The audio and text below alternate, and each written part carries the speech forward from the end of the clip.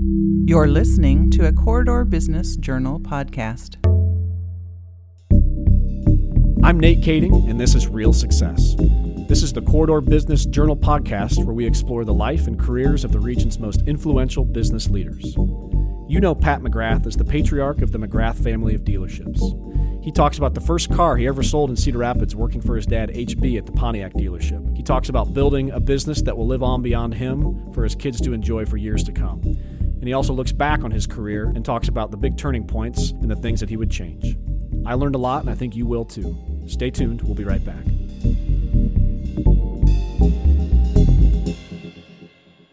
This episode of Real Success with Nate Kading is brought to you by West Bank. For more than 125 years, West Bank has been helping business owners and entrepreneurs find their own version of success. Learn more at westbankstrong.com, member FDIC. Pat, you were born into an automobile family, right? Your dad, HB, was up in Wisconsin, Buick dealership, correct? That's right. Right then, and then on that year, that big year for the McGrath family when they went from owning the dealership up in Eau Claire, Wisconsin, and then moved down to Cedar Rapids.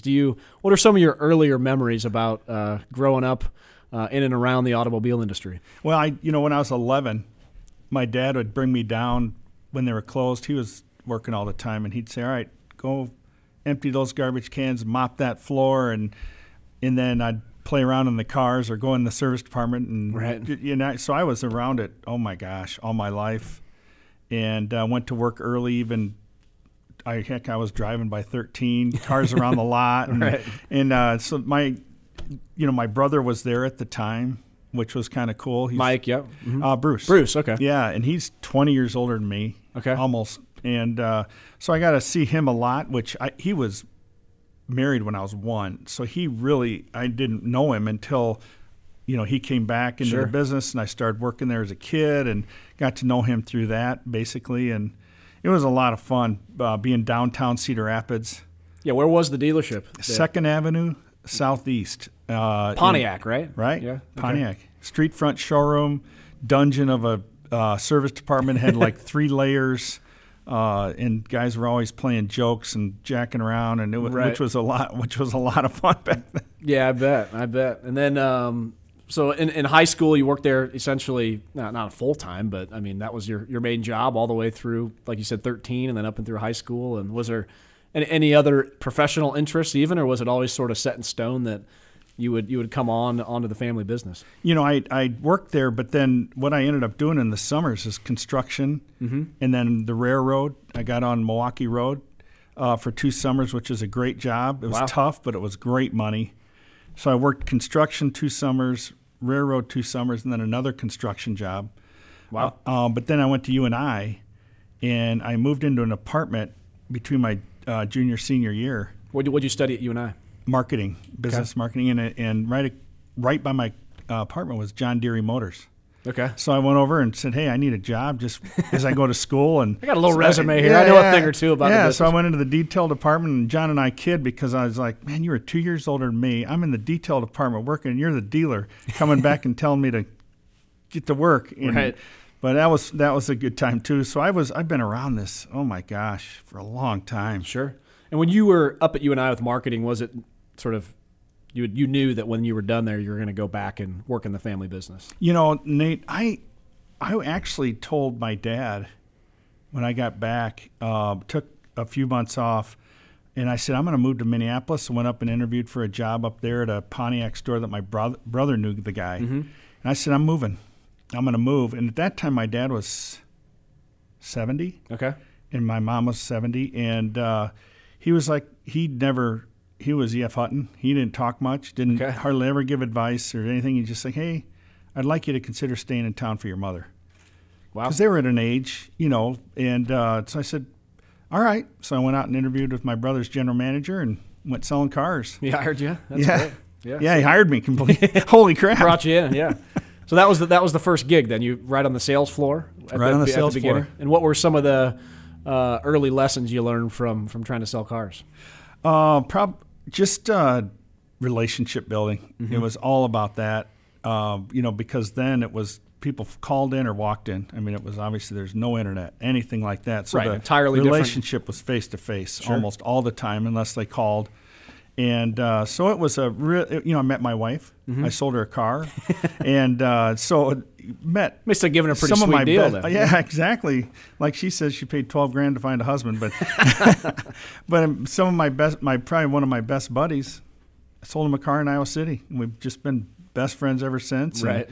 And so the relationship building was a big part of it. Every day was different. Somebody new every day. And some situations were new every day, just being in retail, you know, which was a lot of fun. Mm-hmm. Did you have a favorite car back then? Yeah, and I've got it now. I got one, a 1972 Blazer, K5 Blazer, the big ones, two-door. Sure.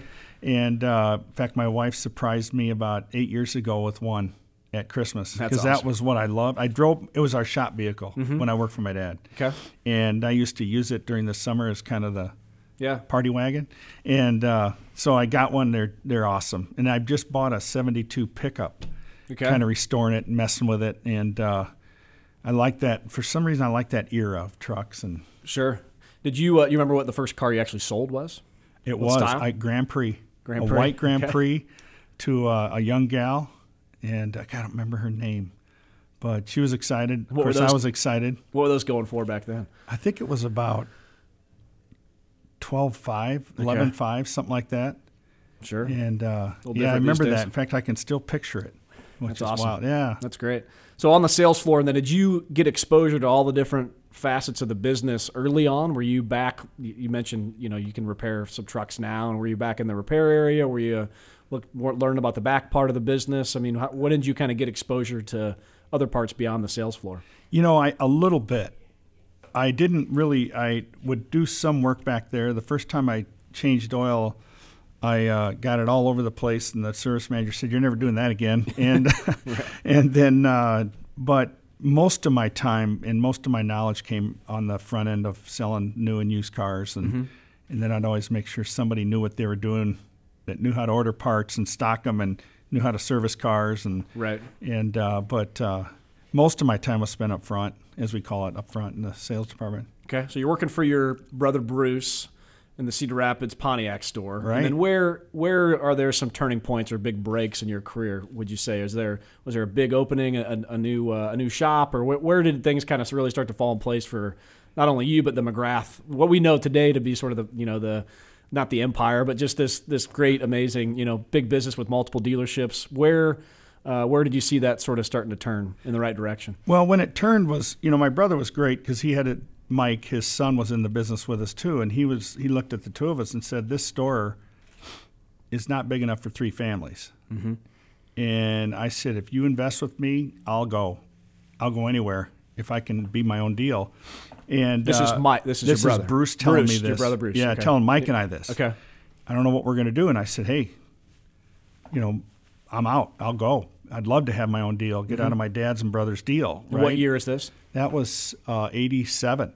Okay. So I bought a deal in Iowa City, Olds GMC Isuzu store from McElhaney Hargrave family. Okay.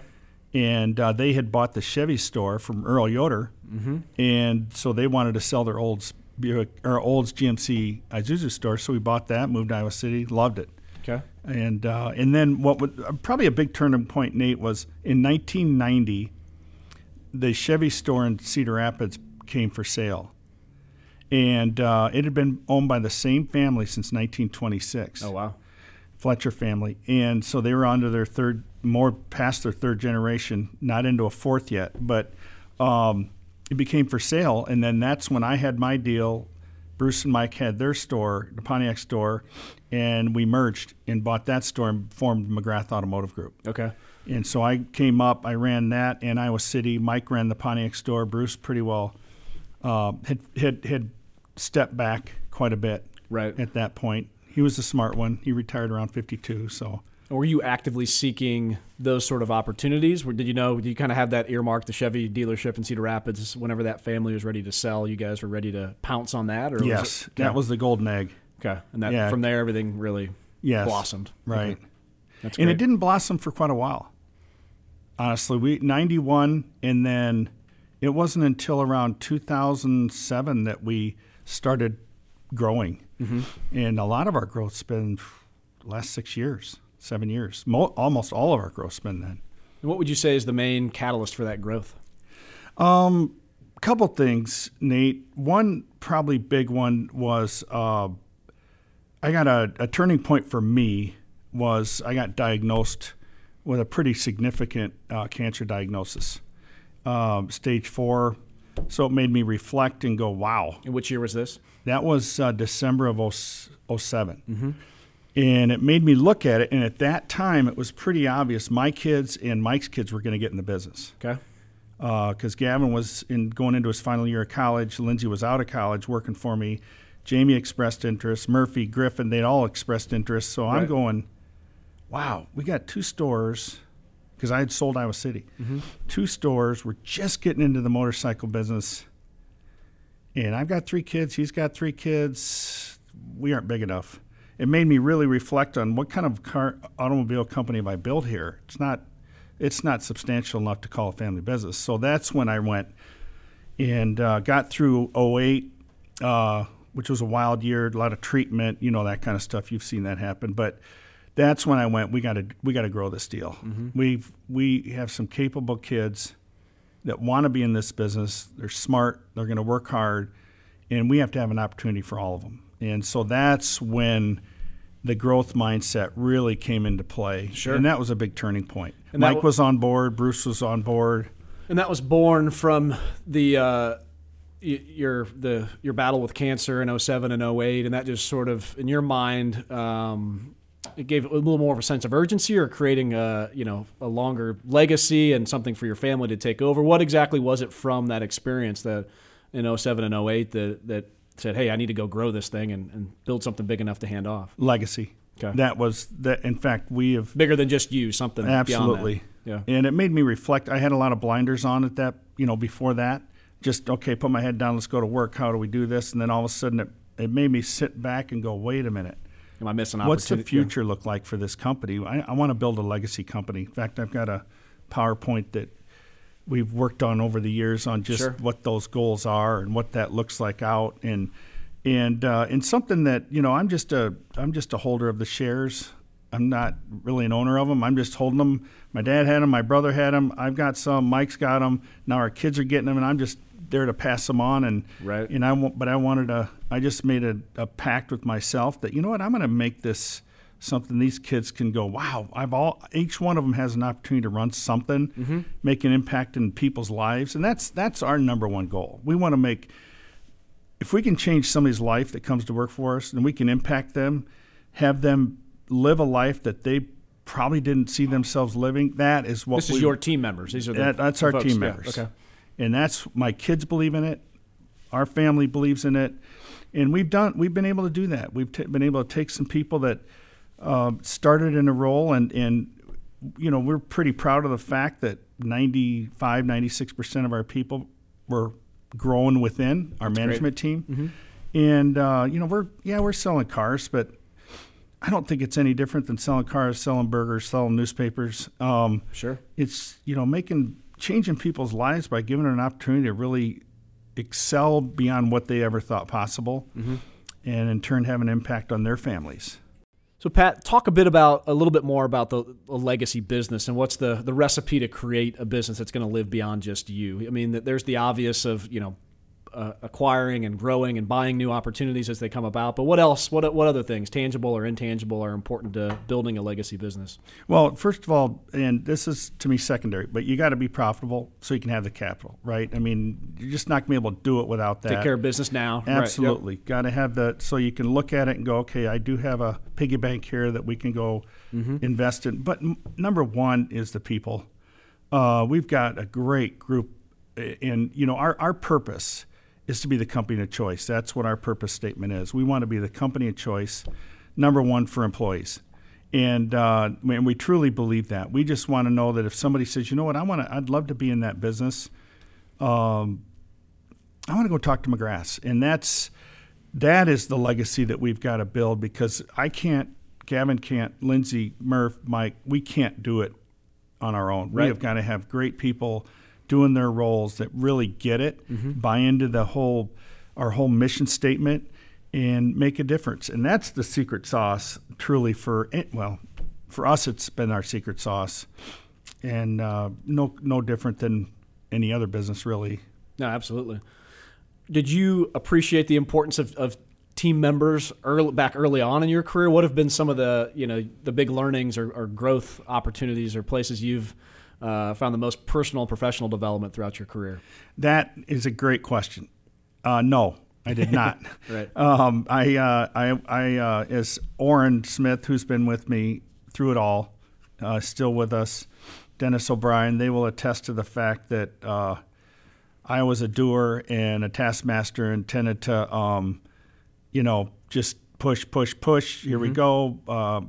Hours are hours, and that's just the way it is. And that's probably my biggest learn was to hang on, delegate, empower people. Sure. Because I didn't do much of that for a while. I didn't empower. I just told them, here, you do this, do that, do this. This is how we're doing it. That was my biggest learn. And I think once I figured that out and started empowering our people and letting them make mistakes and letting them have a big say in maybe the way we did things, right, that really turned the corner for us. I truly believe that. Did you work with, I've always been curious about how leaders and executives like yourself go about that sort of personal and professional development. Did you have outside people that you worked with, consultants that kind of helped you in an advisory role to develop those sort of leadership skill set throughout your career? Or did the growth happen more organically? Absolutely, I did. We have, in our industry, we have what they call 20 groups. And we're in 6 of them now, but it's 20 dealers. Peer group, yep. Peer group stuff, right? And I started going to them with my brother when I was working for him. And that huge resource. There's guys I still call. Hey, what are you doing about email them? Hey, what about this? What about that? Hey, have you run into this? And we get together all the time. I consider some of them just dear friends. Sure. And always learning from them. And then also I've been really lucky to meet. I meet quarterly with some business leaders around and in other industries.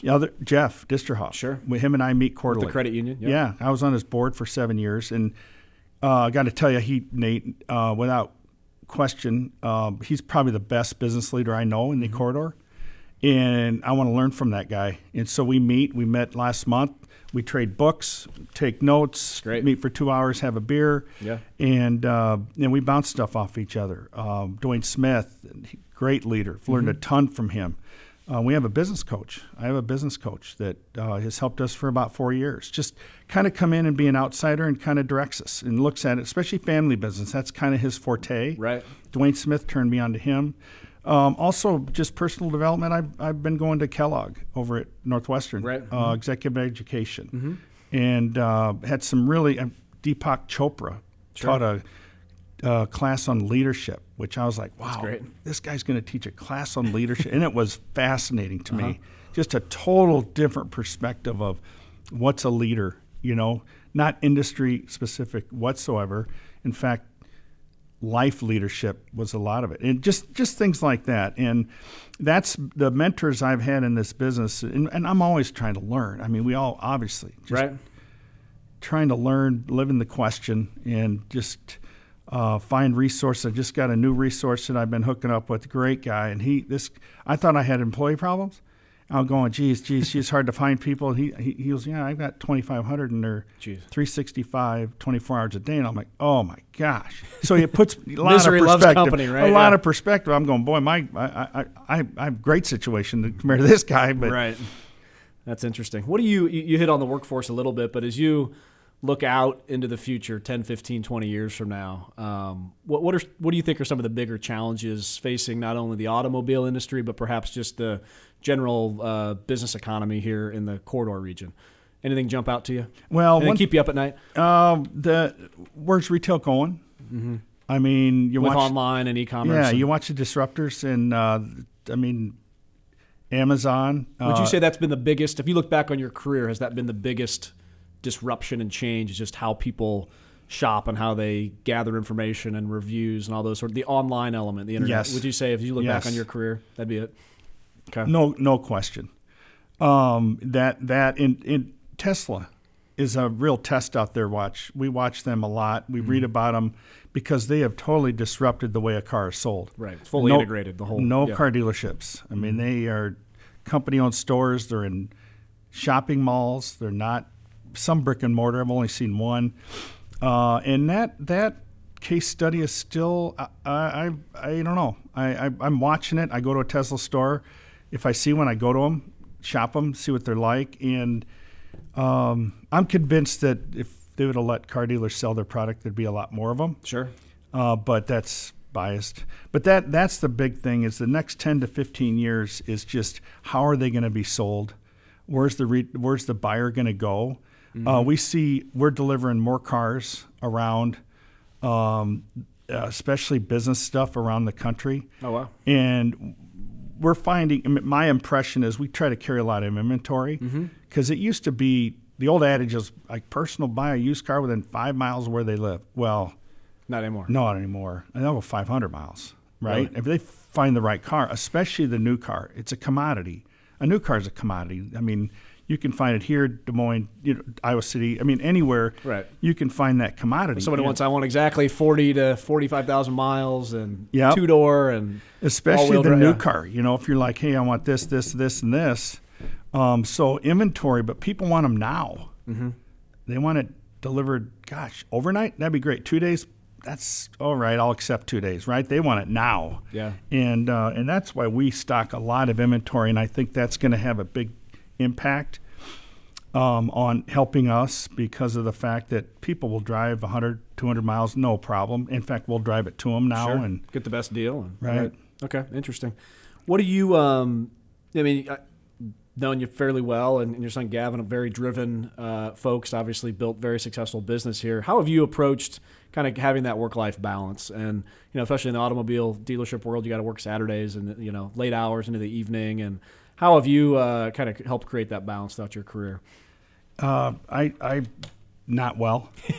I'll tell you. Yeah. Has there even been such a thing, I guess? You're right. And I really applaud the kids that they're doing a much better job of it.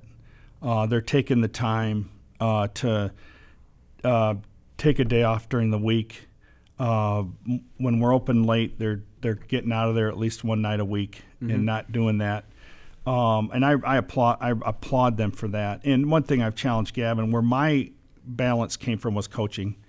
Coaching him, coaching my daughters. An outlet outside of work. Just something that wasn't my hobby, if you will, when I was working. And he's coaching now. Lindsay and her son's coaching. And so that was, but I tell you, Nate, I look back, and if there's probably one thing I would have changed in the way I approached it is my work-life balance. It was 6-7 days a week. When I was living up here and working down there, sometimes I'd drive back and forth twice, that in a day. Yeah. And it was, but they're learning. They've learned, and I'm really, really glad to see that. They get it. That's great. And as you look back on your career in its entirety, if you were to hope someone else would say this about Pat McGrath, what would you hope your hallmark characteristics would be as a professional? Wow. I guess number one, that he was a really good guy, and that hopefully there'll be a handful of people, maybe more, that would come forward and say, he really, going to work, he really changed my life. He really had a very positive effect on, and I exceeded any expectation of myself that I ever had. And that's when I would hope it happened. Pat, you had mentioned your battle with cancer earlier. How is that today? It's great. It's great. Went through came back in 2009, but I'm in great shape. Beat it. It's in the history books, and I would never, ever wish it upon anybody. But I tell you, it's probably one of the best things that ever happened in my life. New perspective. Oh, man. It changed the way I saw business, the way I saw family. But it's not the way to learn that. No. You know what I mean? Right. Okay, we like to wrap up all these interviews with just some quick questions here. You got it. If given the chance, what profession, other than the automobile industry, would you have most liked to attempt? If you could go back and have a professional do-over, what would you have done? Offensive line coach for football. There you go. Yeah, I did that at Wash and with Kirk's help, and just loved it. That's great. How about a favorite business leader? Has there been anybody that you've really followed out there? I'll tell you, Jeff. Here locally, Jeff Distroff. Jeff Distroff is he's a Superman, really. And when it comes to business leader, Bill Belichick. Right. I know he's not coach football's of the New a England business. Patriots. Yeah, I really. Some people don't like the guy. I admire him, and I really like the way he has built what he's done. Absolutely. That's probably a guy I really look up to and watch and read about. Great. How about daily news source? What are you reading each morning? Apple News. Okay. I get on Apple News at least a couple times a day. Variety of sources on there. Yeah, there's a lot of sources. And then Harvard Business Review. I get 2 emails a day. Good case studies. Just leadership tip of the day, and it'll be an article, and then there'll be management reads of the day, and there'll be 5-6 articles. And if I like one, I'll send it off to the team and say, check this out. And great. How about a podcast or TV show? Right now, Hallmark Christmas. I love it. Get the Kleenex out. And So unpredictable. Yeah. No, just kidding.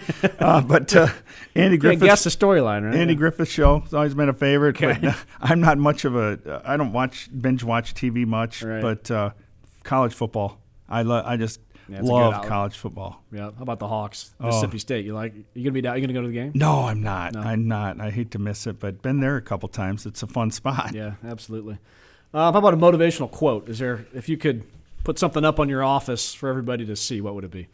I've got a pillow that sits on my bed that I got in around 2007, and it's not The Mountain We Conquer, but Ourselves by Sir Edmund Hillary. And I read it every day, see it every day sitting there. That's great. How about 30 extra minutes in each day? If you were gifted that, what would you do with it? I would meditate. Used to do it. Love it. It got me through some times, and I don't make enough time to do that, and I think it's an awesome thing. Great. Most influential business book you've read? My Bible, as I grew up through the business, was Managing by Harold Janine. It's an old one. Okay. And in fact, I had it out just the other day looking at it, and What's the main takeaway there? Performance is reality. Okay. That was his big motto, and managers must manage. And he's got a lot of, and one thing I really liked about the guy, cluttered desk is a sign of a working guy. My desk is always a freaking mess. Yeah, because what's the quote? An empty desk is a sign of an empty mind. Right. Einstein quote. I like that one. Yeah, that's great. And then just one sentence. How would you define success? Here's what I wrote down. I wrote this down thinking that this might be a question. Demand a lot out of yourself. In turn, your people demand a lot out of themselves. And I truly believe that. Speed of the leader, speed of the team. And our people truly live by that. Outstanding. Thank you so much for taking the time. Oh, thank God, Nate. I was honored to be asked. I really was. I'm really honored to be here. Yep. Have a great holiday. You bet. This episode was produced by Joe Coffey of Coffee Grande Studios. Be sure to follow us on Facebook and Twitter at CB Journal.